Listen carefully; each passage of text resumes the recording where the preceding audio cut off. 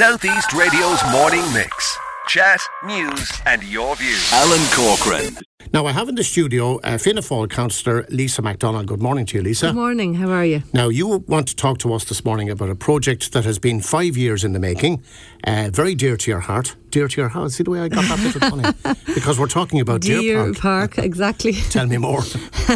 It's more than 5 years in the making, Jim, I will say. When I've looked into the history of all of this, is quite fascinating. So obviously I'm here because we're opening our new park at Deer Park at the community centre in Murrintown tomorrow between 3 and 7. With the official opening at 4:30. But when you look into the whole development of Murrintown and the project there, it actually goes back to the 80s.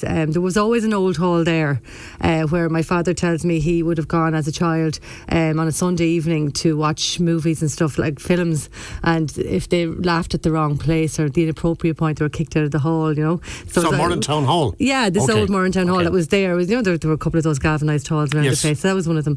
But in the 80s, the Father Teddy Doyle said he wanted something more for Murrintown, so he started the project of building developing the community centre there. At that point, the St Martin's community centre in Pearsestown would have gotten some money in the 80s to develop, and that had really started taking off.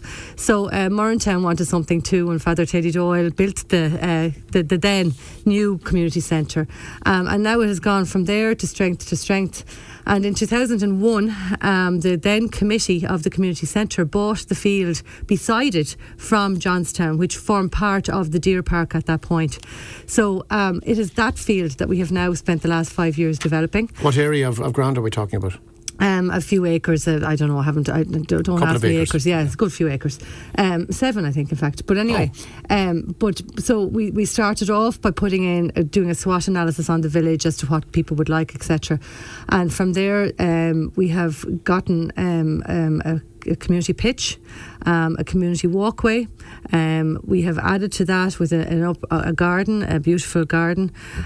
We've also been very lucky to get the district memorial garden there for 2016 for the commemoration, for the decade of commemorations, and a child's playground area. This week, the place is awash with excitement and a buzz of excitement because our coffee dock and remote working hub are now finished, which we had. We got the money under Town and Villages for 2021. So Sue's Coffee is going in there now tomorrow. She's actually, very, very excited about this new project for her. So the coffee dock has a beautiful outdoor seating area with a veranda that overlooks our park. We have the most wonderful environmental committee headed up by Paddy Sills and Mary Cogley, who have put in a beautiful herbaceous border there, and they've planted trees and all the rest. So it's actually, to be honest with you, it's world class in my opinion. I know I'm biased, but it's world class, and it has given such a lift to the community, such a lift to the I suppose the aesthetics of the village, which because before Murrintown only developed in the last 100 years, and at the point where it started to develop, it was only a gate lodge to Murrintown. That gate lodge picture, which we're going to display in a photography display that's also being unveiled tomorrow, which some of the older community members have really been so hard at working at putting together. That gate lodge was knocked down, and from there the village moved up from Kildavin, where the old church is in ruins, up to Murrintown village, and the village has now developed around the hall, and it has become more than a crossroads, and it is now a vibrant, fabulous village, and I have to say I'm very, very proud of the work that's been done over the last few years. It does all date back, as I said, but like the committee that are there now, together with myself, have forged through the whole COVID experience. We kept going because it was outdoor work we could at points.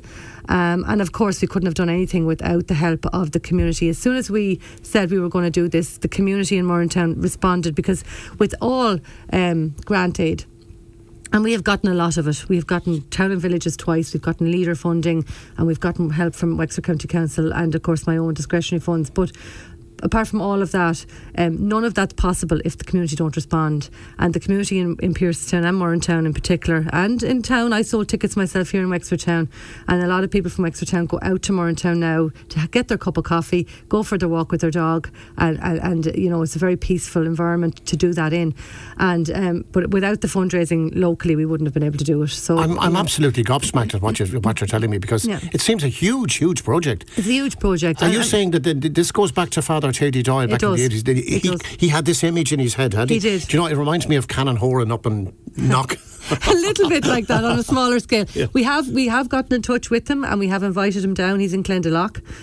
He's based there now. He's based there now, and we have invited him down tomorrow. Maybe he'll come, we don't know. But it's certainly that time, and then in 2001 when that committee had the foresight to buy the field from Johnstown, because you know that has given us in Murrintown something very special that other communities don't have, which is land. Roughly, you know? What kind of a population are we talking about in that region? You're talking between the two villages. You're talking about 5,000 people. So that's sizable. Not to mention the people who are going to hopefully come into the from the Outer Hebrides. Well, I mean, we've got high-speed broadband here now, and the remote working hub is going to be open. So I mean, if you think about it, you can work in a very peaceful environment. Tell me about the hub. Yeah, the hub has it's got hot desks essentially with really good seating. It's in a quiet spot in the building. It's been knocked down.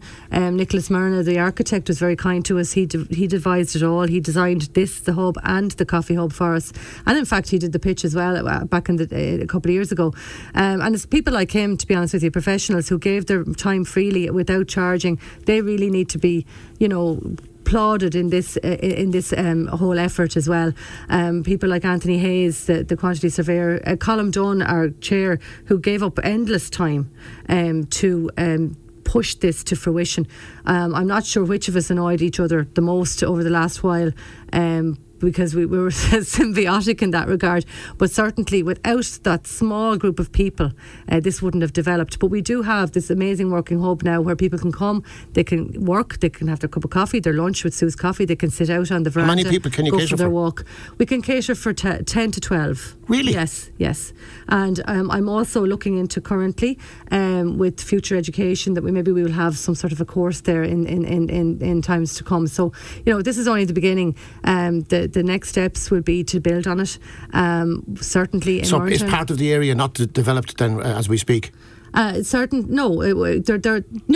of like what the usage of the space. Okay, now I get you. Yeah. But also, in fairness, we've had Murrintown up to 2004 was very rural village, and it was then in 2004 that in fact when I came on the council we got the footpaths in the centre of the village, and it has developed since then, and a lot of people have come out from Wexfordtown.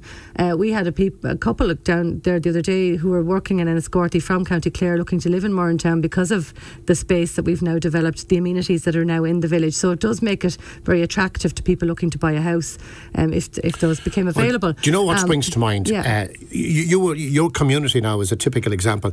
You hear communities, we hear all the crying, and not that it's not valid, about the demise of rural Ireland. Sometimes, instead of whinging, we just have to get up off our backside and do something about it. We do. And that's what you lot have done. We have in spades. And I mean, there are social houses being built in Murrintown at the moment, and there's a beautiful new estate going in next year as well on the Red Sheer Road. So I mean, the people out there are very accommodating. But I think what I felt was needed was a community spirit, and I can see it this week is building already, and I'm delighted with that. So tell me about the facilities again now before we wind up. Yeah. It really is a family visit for a day. Yeah. So tomorrow you can come in, you can see everything. We've got Adrienne is doing yoga on the pitch. We have our Amanda Burke on our fitness. The Irish dancing are going to be dancing to Danes Castle, who've kindly agreed to come and help us out tomorrow. We've got taekwondo. There's a beautiful new handball court, and I forgot to mention that. That's world class now. I know I've said that before, but it really is. You mean there's more? There is more, and I mean it's just unbelievable. But Handball GAA agreed to give us a one-wall handball court, and of course we have the Stanners brothers out in Murrintown. So David Stanners himself has developed this court for us, and we hope that we're going to have tournaments there in the years to come. But there's also a squash court, believe it or not, and another hall where we have the bingo on a Monday night. We've got a library where you can drop off a book and get another one, and novels, the good kind of novels are there available for free. And then we have our working hub now, and of course after all of that, you can go for your walk, you can enjoy the amenities, and you can have a lovely cup of coffee. You want everybody there tomorrow? If possible, I'd be delighted to see everybody there. 3 to 7, Jim. Thank you very much indeed. Lovely to talk to you. I wish you well. Lisa McDonald. Thank you. Southeast Radio's Morning Mix. Chat, news and your views.